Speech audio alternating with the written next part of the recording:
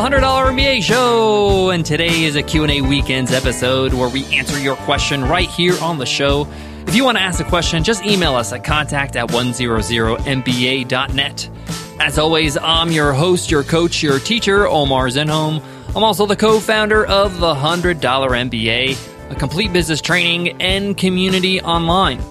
And today's Q&A Weekends question comes from Steve. And Steve asks, how do you and Nicole divide responsibilities as co-founders? Great question, Steve, and this is going to be a great episode for those who are thinking about having a partner in business or have a partner in business. I'm going to share with you what we do. How do we divide our responsibilities? How do we make sure we're both accountable? And how we revisit our responsibilities to make sure that, everybody's doing what they need to do. So what are we waiting for? Let's get into it. Let's get down to business.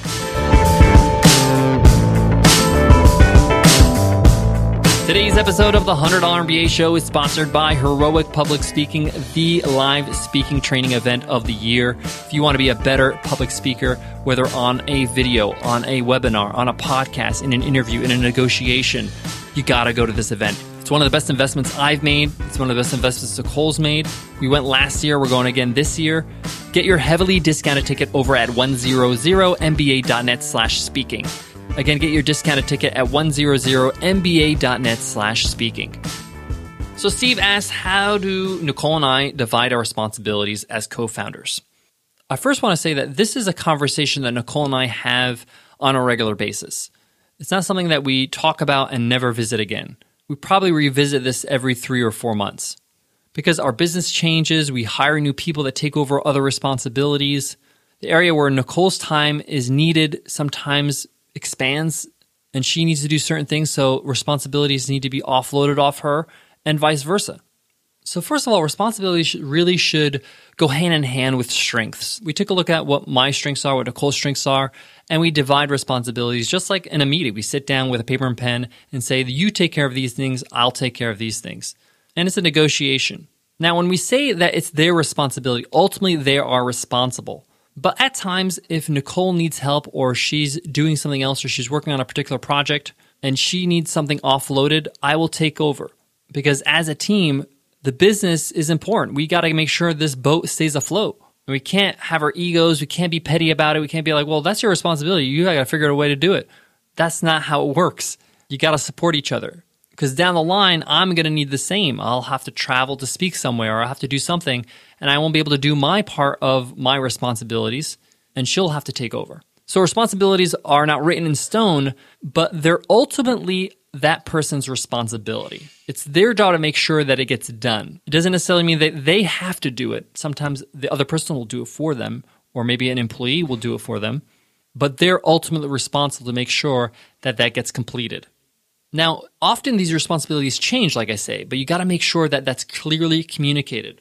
One time we had a miscommunication. I thought she was supposed to be doing something. She thought I was doing it, and it kind of fell through the cracks. And when that happens, co-founders can have some sort of bad feelings or maybe even resentment and feel like, hey, I'm doing your work and you're not even doing it.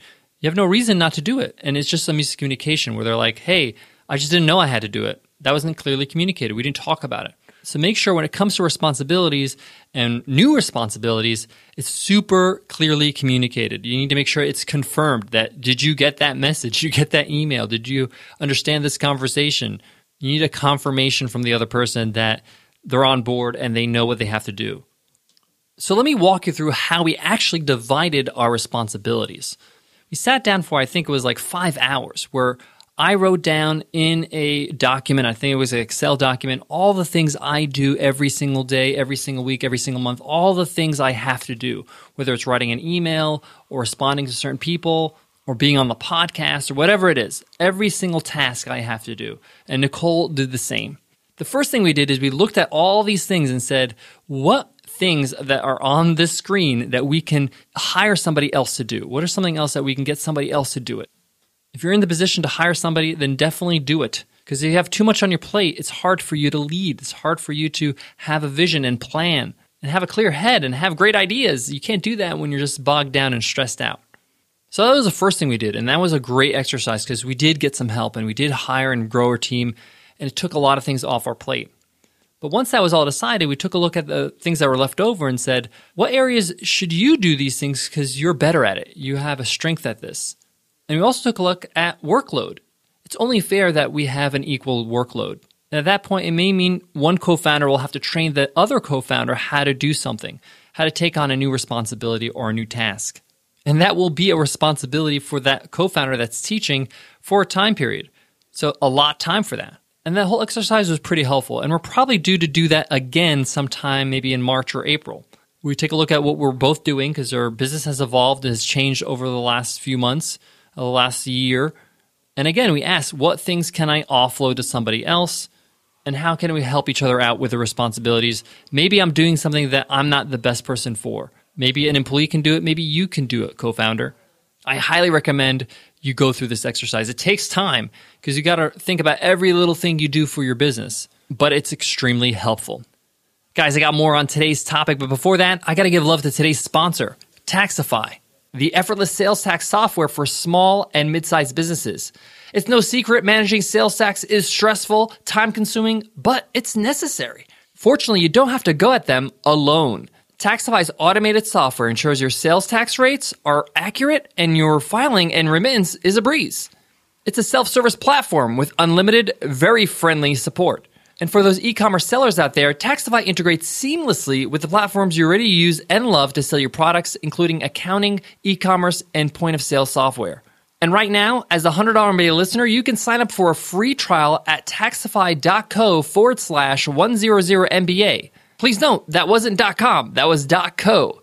And to make it even sweeter, $100 MBA listeners will receive 20% off their entire first year. This means if you act now, you'll have Taxify support your January filing. Taxify lets you stay compliant with state laws, keep those auditors happy, and lets you take care of the rest of your business. Again, guys, that's taxify.co/100MBA. One of the things that Nicole and I made sure of from the beginning of our relationship is that we're always on the same page. You got to make sure and communicate and over-communicate to make sure that you're always on the same page. You feel the same way about certain things, that everybody knows what they have to do, and we have the same mindset when it comes to our business. At the end of the day, we want to serve our customers. We want to see them do well. We want to see them win. We want to be successful as a business. That's the end game. So whatever it takes to get there.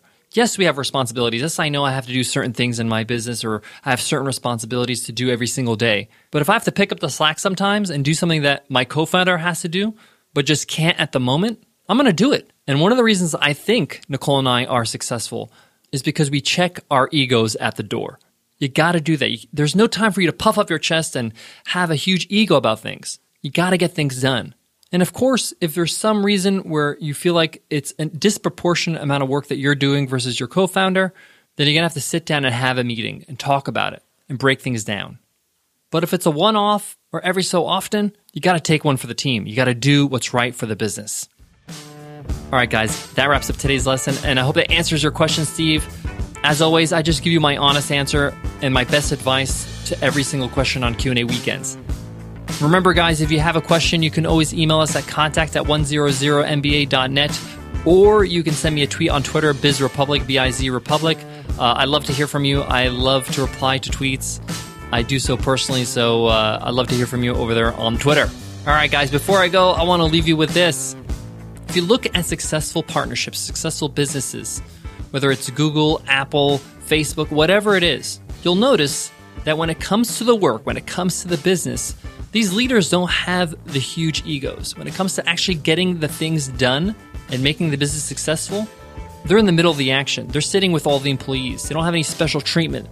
In fact, a lot of these people, they're not really too bothered about their own appearances. It's because they feel secure in themselves and they're not really worried about what people think. And they're focused on providing value to their customers. They want to change the world in the way they can. And if you have that mindset, I'm not saying you have to be disheveled every day, but I'm saying if you have the mindset where that's my main goal, to serve my customers, to do something that's changing my industry, that's really breaking the barriers, that's really helping people in a great way, and you're serving others and not really worried about serving yourself, it's going to be a whole lot easier for you to run a business when you're not bothered by your own ego constantly. All right, guys, I'll check you in tomorrow's episode. I'll see you then. Take care.